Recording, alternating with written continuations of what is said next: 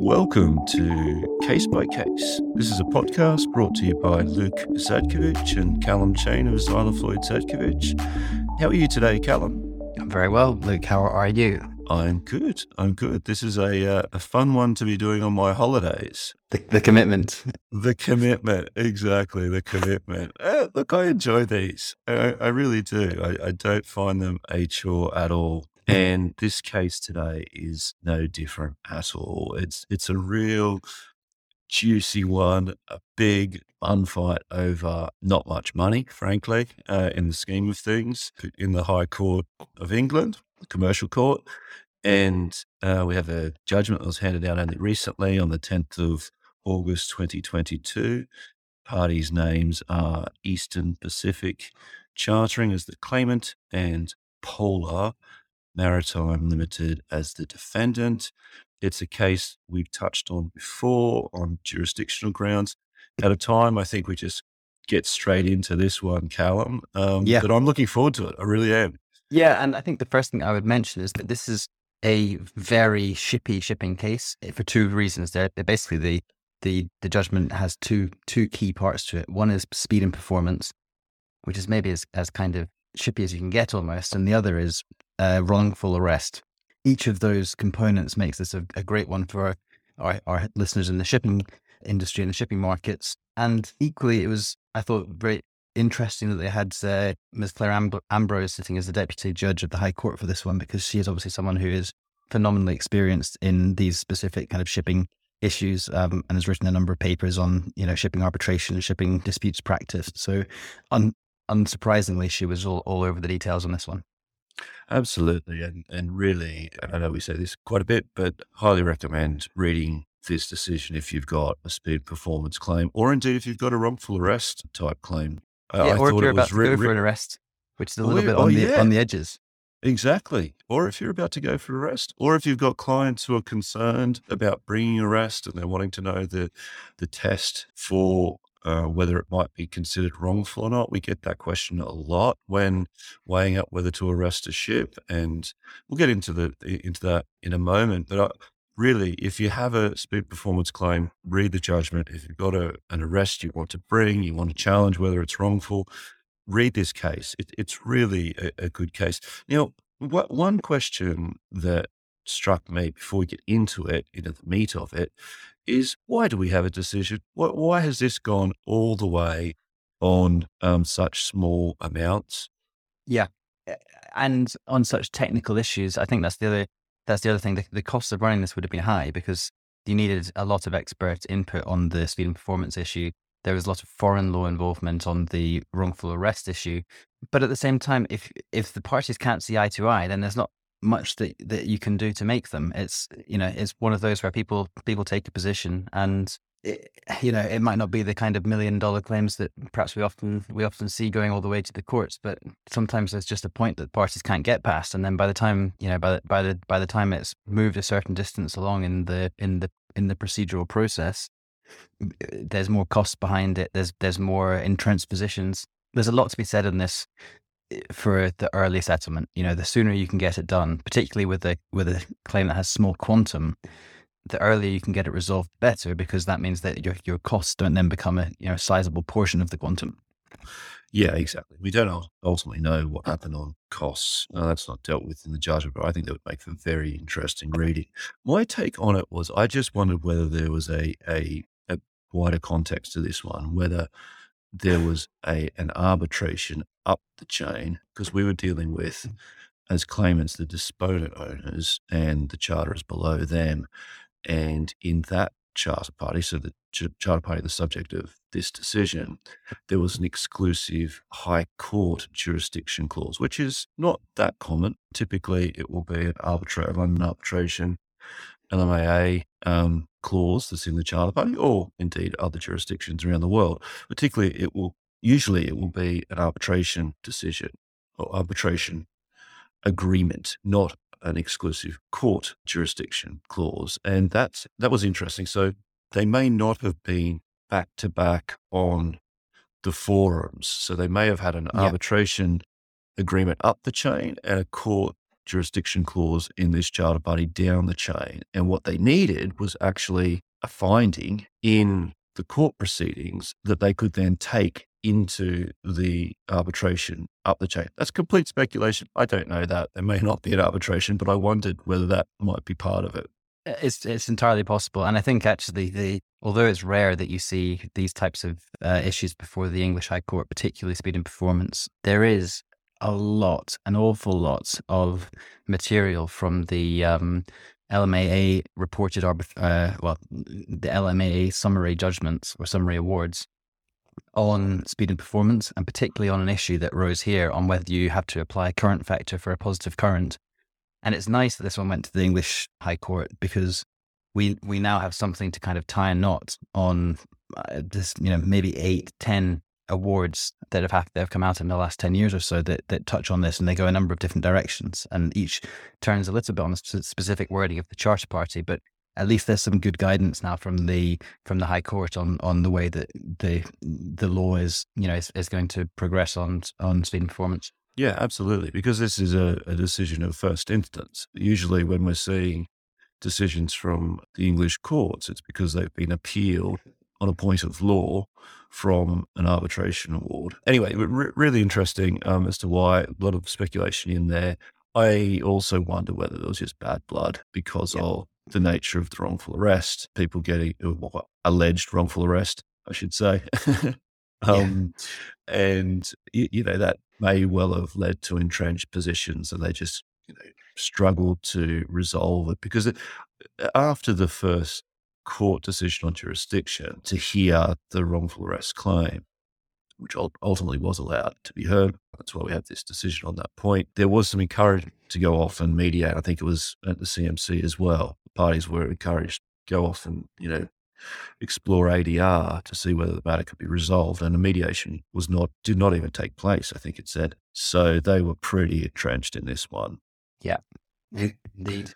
So where do we go first? We've got two options. We've got speed and performance, or we've got wrongful arrest. Which one do you want to tackle first? Let's do it the order that the judge has done it. Let's tackle speed and performance first, eh? Yeah, that sounds sensible. So this was basically a balance of account issue. There'd been deductions made by the defendant on the basis of a failure to achieve the speeds that were set out in the Charter Party, and the claimant was therefore claiming for a balance of account. So strictly speaking, the defendant was the one claiming a breach of the speed and performance warranties, or a breach of the obligation to proceed with due dispatch, or alternatively, the obligation to deliver with a clean hull. And I think also claiming an off-hire for time lost due to a defect in hull. They're the defendant in the case, but really they're the ones pursuing this claim. And yeah, because the disponent owners, they brought their claim for unpaid hire,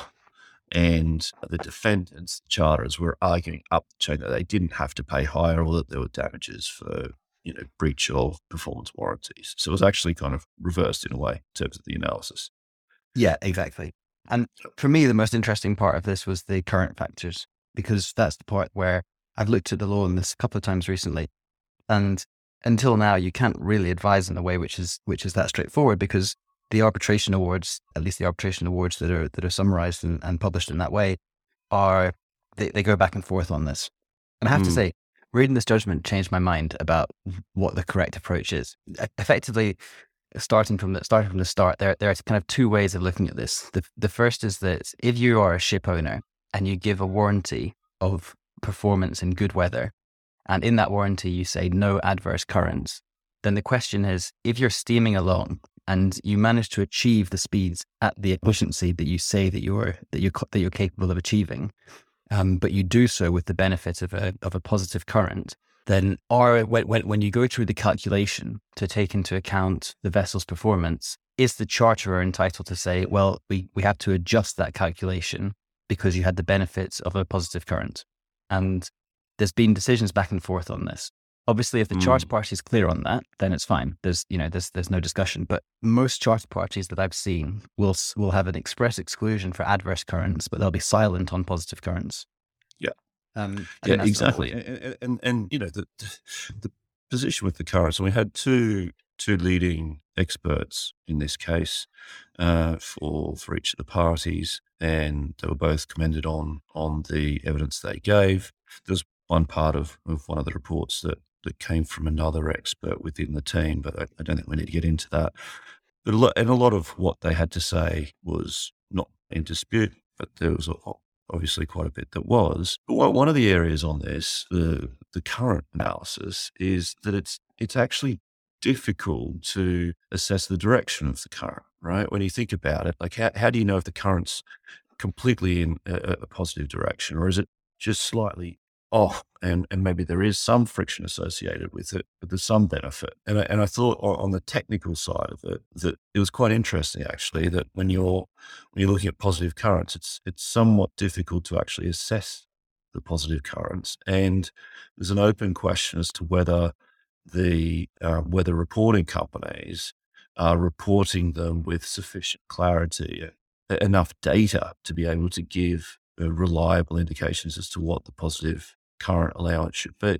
Yeah, and this was the first thing that came up that I wasn't aware of, that, yeah, quite how difficult that was, because normally when you see these weather reports that are prepared by these weather companies, you can see quite clearly they set out what the current is as far as they're concerned. So I always assumed that it was kind of that black and white. Clearly, it's nothing like that black and white. And the second factor that one of the experts mentioned was that actually there's some navigational technique in finding positive currents, and there's a good argument, I think, that the owners, or the vessel, perhaps you could say, should have that credit if it's almost part of the performance of the vessel is having a master who's able to navigate using currents in a way that, that's favorable to the route and favorable to everybody. And there are a whole host of reasons why that would make good sense. And it's, almost a good matter of public policy that, the parties should endeavor, obviously, to try and reduce their, make the ships as efficient as possible and go from A to B in a manner which is as efficient as possible. And actually there's that it's not just a kind of vicissitude of fortune whether you hit a favorable current or not. There's some, navigational skill that goes into finding a positive current and using that to assist the vessel to proceed efficiently. Yeah, and it shouldn't be held against them. Like there should always be an encouragement or an incentive to find those positive currents, because it's really in the interest of everyone involved, owners and charterers. Yeah, exactly. So the judge was persuaded, as I was actually reading this, by those arguments, and said, actually, if the charter party is silent on currents, then you do, as an owner, you do get the benefit of the positive current. You don't have to adjust for it. And previously, I'd thought this probably should go the other way, because the speed and performance warranty, to me, is not saying that the vessel will go at that speed in those weather conditions. It's saying the vessel that the service that we're providing is a vessel which is capable of this performance. And if it's only capable of that performance with the benefit of positive current, then my previous view was, well, in that case, it's not capable of that performance because it's it needs the help. But actually, reading this, I do think there's a number of reasons, the ones we've just gone through, to say, actually, no, if you can achieve those speeds, then you should be encouraged to do so however you want to, or however you're able to. Yeah. I thought it was an interesting part of the decision, actually.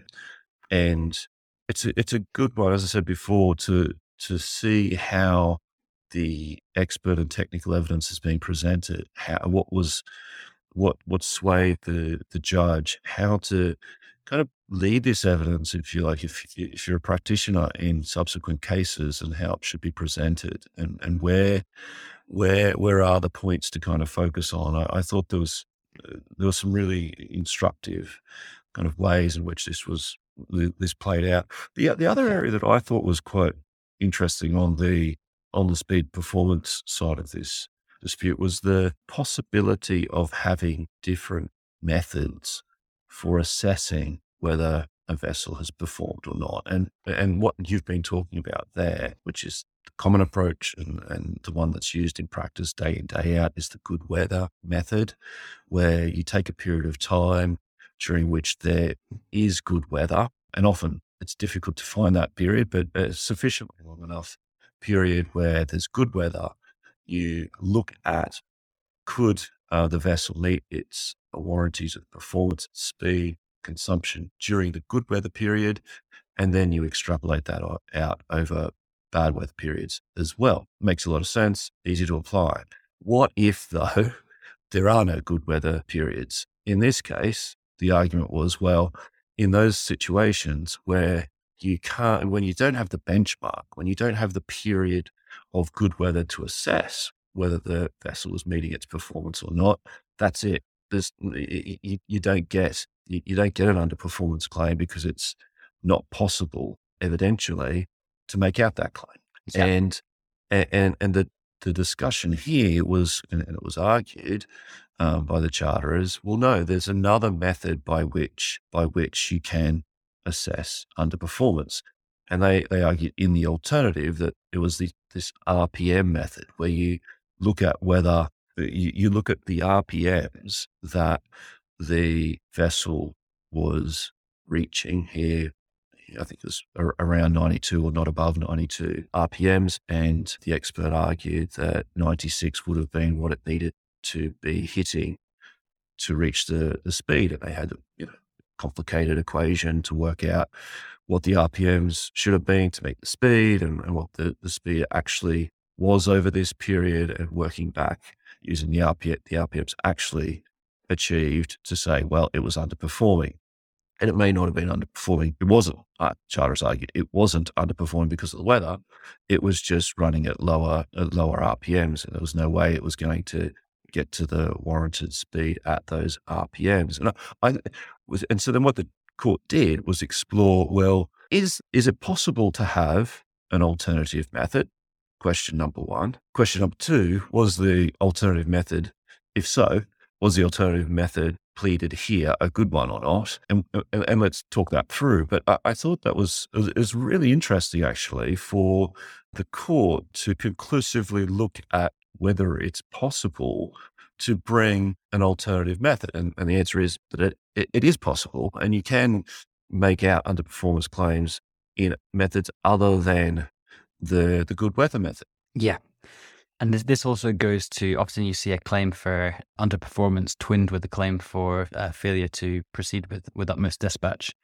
And this kind of covers you off from that other angle as well, because you can say, well, the engine, the RPMs simply weren't fast enough for it to have been possible for the vessel to go at the speed required. And that's a failure, by the master and crew to set the engine to an RPM that would be capable of achieving the speed that the owners have warranted the vessel is capable of doing. So it's interesting in covering off that point. And I think more broadly, if you look back through the law on speed and performance, it does always, as this one has really, tend back to the kind of conventional way of looking at speed and performance, which is as you establish whether or not the vessel underperformed in good weather, and absent words to the contrary, you extrapolate that underperformance across the period of underperformance, even in bad weather. And that's ultimately how it happened here. But all of the authorities are clear to say this is not the only way that you can establish a breach of this warranty. This is just the way which is most sensible and, easiest if you have good weather, but it's not the only way to do it. Yeah, and the difficulty here on the alternative method, so this RPM method, was that the judge found that it just wasn't sufficiently reliable in the facts of this case. I don't think it wasn't a finding to say you couldn't use the RPM method in any case.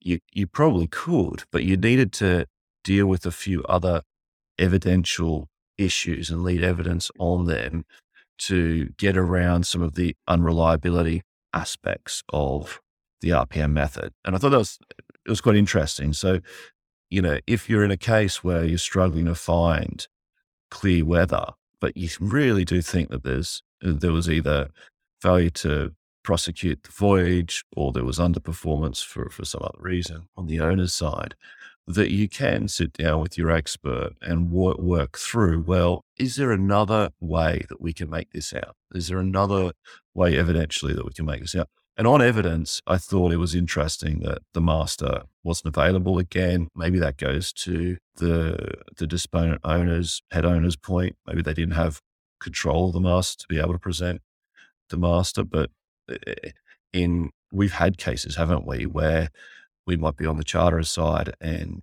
the master's not available to give evidence. And it does put the owners in a difficult position if they don't have someone evidentially turning up to actually explain why they did this, why they did that, and defending their position. Yeah.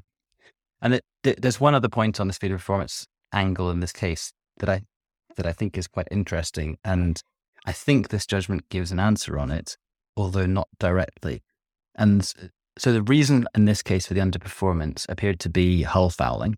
And that's why, for example, a claim was raised for a breach of the obligation to deliver the ship with a thoroughly efficient hull. Now, there are two things. One is a breach of the speed and performance warranty, which means that you're unable to go at the speed that you warranted. But the second is a breach of the obligation to deliver with a thoroughly efficient hull. And there's an open question, in my view, as to whether the damages for a breach of a failure to deliver with a thoroughly efficient hull are the same as the damages for a breach of the speed and performance warranty. Because technically, you could say that what you should be looking at for that clause 1 breach for the failure to deliver with a thoroughly efficient hull is what would have happened, how fast would the vessel have gone if we had delivered with a thoroughly efficient hull. And that's not necessarily the speed and performance warranties. And this has come up a couple of times in cases that we've been involved in. So say, for example, there are two stages to a voyage. If the vessel's delivered with an unclean hull, it goes halfway, it then has hull cleaning, and it then outperforms speed and performance warranties for the second half. If you look at the first half of the voyage where you have a claim for either underperformance or for breach of the obligation to deliver with a thoroughly efficient hull, then is your claim for this breach to deliver with a thoroughly efficient hull, is it based on the difference between the speed that you went at and the speed that you warranted, or is it based on the speed that you went at versus the speed that you ultimately then went at with actually a thoroughly efficient hull? And it looks here as though the judge basically said, well, they'd all come to the same place anyway, which I think is the right decision, because I think that probably the level of efficiency that the hull would need to have to comply with clause 1 or to not be an off-hire event under clause 15 of the NYP form would be a hull which is efficient enough so that the vessel can meet the speed and performance warranties. Yeah, you got to read the two together. I think that's right. I think that's right. That makes sense to me. Right. Okay. Yeah. There's a lot in there. And there weren't a whole lot of hours in dispute. What were we talking? 16 hours, I think, ultimately. Ultimately, 16.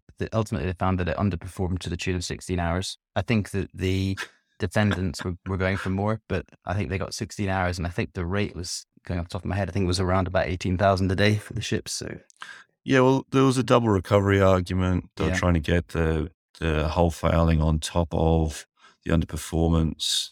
That was struck out on a double recovery basis, and there was some other points in there as to why it was cut down. But yeah, so not much really in dispute, but we've got a really interesting decision.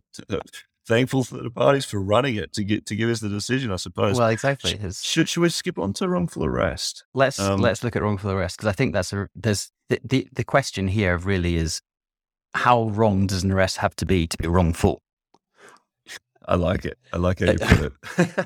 because this arrest was straightforwardly wrong. Yeah. They arrested someone else's ship. Yeah. And also, what can you rely on, right? Just to paint the picture here, the disponent owners brought an arrest against a ship that, let's just say, was associated with the charterers in some way. And they relied upon Lloyd's investigative report that described the charterers as the beneficial owners. And I say that loosely. There was a dispute about what the report actually said and didn't say, but there was enough in the report for the disponent owners to argue that this other ship, the Polar Devourer, was beneficially owned by the charterers. They went to Gibraltar, arrested this other ship. The charterers turned around, and there's some nuance on this about different lawyers representing different parties turning up and saying different things. But essentially what happened was they turned around and said, well, no, here are the registry extracts. We're not involved in that ship. It's owned by a different entity. There's no beneficial ownership. There's some chartering connection, sure, but from looking at the actual ownership, the charters are not involved in that ship. this arrest is wrongful. They offered an LOU, which responded to only the owners that were involved in the other ship, which was pretty much useless to the claimant disponent owners here, because they have a claim against the charters, against Polar Maritime Limited. And the LOU was offered for the owners of the other ship. So they said, no, we're not going to accept that LOU. There was more toing and froing between the parties, and ultimately the disponent owners backed down and said, okay, we're gonna let the ship go, we'll release the arrest. They were basically persuaded that the actual documents show that Polar Maritime Limited, the charterers, were not the beneficial owners of this other ship. Security was then agreed 10 days later or some moment later after this other ship had been released. We don't have the details about, whether anything else was done to get that security, but sense prevailed. Security was offered for what is a relatively small sum. But the other ship had been arrested. It lost time. There'd been some other losses kind of down its chain that had been brought into the mix as well. So the charterers in their counterclaim in these proceedings were saying, well, this other ship has suffered losses. We're bringing that as a counterclaim. And so the question was, well, when the disponent owners relied upon I think there was actually two bits of evidence, Seaweb and also Lloyd's, that suggested the charterers were connected with the other ship. Was that done in an honest way? Was it done reasonably, such that it was not wrongful? And that set up the analysis of, well, what is the test for a wrongful arrest? Yeah, exactly. And it seems like there's this two-stage process, and the one which is the one which really this turned on was whether they could show this, crassa negligentia, the kind of gross negligence level, or alternatively a finding of malice in what the arresting party had done. And it was a really interesting discussion, and I thought that the obviously, Ms. Ambrose will have been involved from time to time, presumably on advising around these arrests, and clearly there was there was a very good understanding of how it works, and the fast-paced nature of going for one of these arrests, and the back and forth emails, and the party saying, no, you've got the wrong ship, and the other party saying, give us the security, we need the security to get the release. And then finally you get these documents that prove that the arrest is not correctly made, and very swiftly after that the ship's released. And I think ultimately, reading between the lines, that was pretty critical here to the decision, was that when the defendants showed that the vessel had not been correctly arrested, the arrest was lifted in very short order. And I think that gave some sympathy, or the judge had some sympathy there with the arresting party, because clearly the judge felt that it's reasonable to try and hold on and make the most of your arrest until you see clear proof that the arrest is not going to be upheld.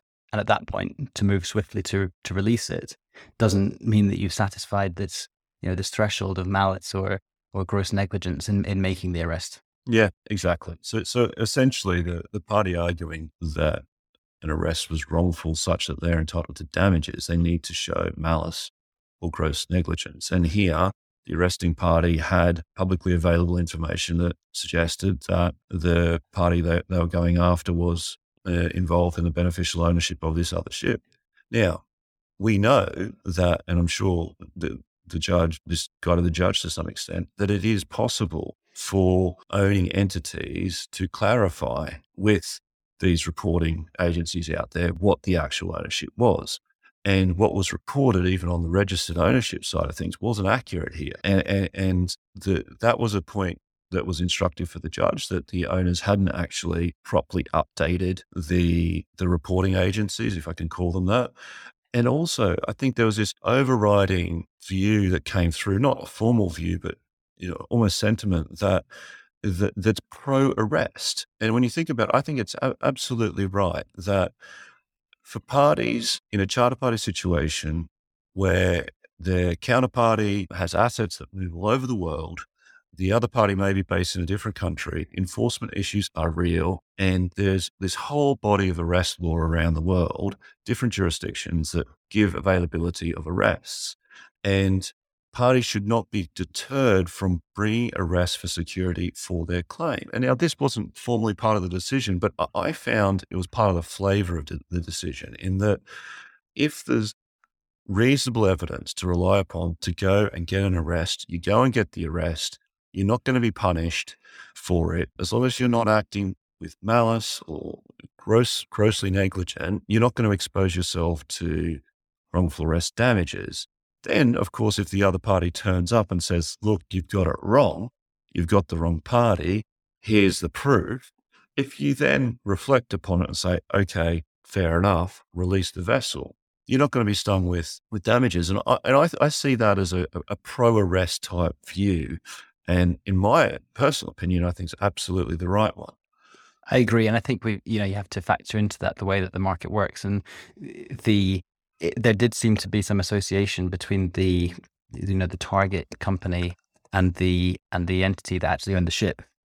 But as we know, in the market generally, there is the practice of having ships owned by individual ship owning companies, and that all makes it more and more difficult for a party to secure a claim. So if the courts are a little bit on the side of, well, there was enough for you to have a go, and when you found out, categorically that you were wrong, you withdrew the arrest. I think there's good sense to that from a just public policy perspective. Yep, totally agree. And look, when I got to the end of this one, I was like, okay, so, well, actually, before I read through the whole case, I wanted to get a bit of a steer as to who ultimately won this one. And I jumped to the end and I was like, oh, okay, there was a finding in favor of the charterers. They made a recovery on their 16 hours. And then I thought more about it. Well, they actually lost on the wrongful arrest. They had their speed and performance claim cut down on a numerical sense, at least more than half, I think. What would have been the ultimate result on costs on this one? It would have been a really fascinating discussion on costs. I'm not sure we've got time for it today, and I don't think we'll find out about it unless this goes further, which I highly doubt. But look, lots in it. Really interesting case. I enjoyed this one more than I was expecting to going into it. And any final remarks from you, Calum? No, I just found it a very interesting case. There's stuff in this case that has come up a number of times in practice, and it actually creates some helpful law, particularly around speed and performance. And then there's also just really helpful guidance on the arrest points. I thought it was a very good decision. And the one thing I would say is that the saga may not be over, because there was an express reservation by one of the parties to raise a certain point on appeal around wrongful arrest. So maybe I saw maybe that. it will continue. I We might have part three. I know. That's why I said it. I'm like, surely not. The only thing that would make it go further is costs. That actually, we're not talking about 16 hours anymore. We're talking about 200,000, 300,000 pounds or more. It was a 4-day hearing. It could well have been. It could well have been more, actually, when I think about it, because you have all the costs of the earlier one, mate. I know that was decided. Those costs would have been sorted already. Look, totally agree with you. And the one other thing, I could be completely wrong about this, but someone else out there, have a look at it as well. But Para 109, and I wasn't going to mention this, but I couldn't help myself because it's a mistake I make every now and then, is I think in 109, there's reference to the claimant established. I don't know, but I think it should read the defendant established. And how many times have we sent out advices where we flip around the owners and charterers, and clients come back and go, actually, don't you mean the other one here? And I thought if I'm right, and I could be wrong, but if I'm right, it's like, okay, we keep good company. Exactly, we do. Perfect. All right, Cheers, mate. Luke. On that one, take care. See you, everyone. Bye.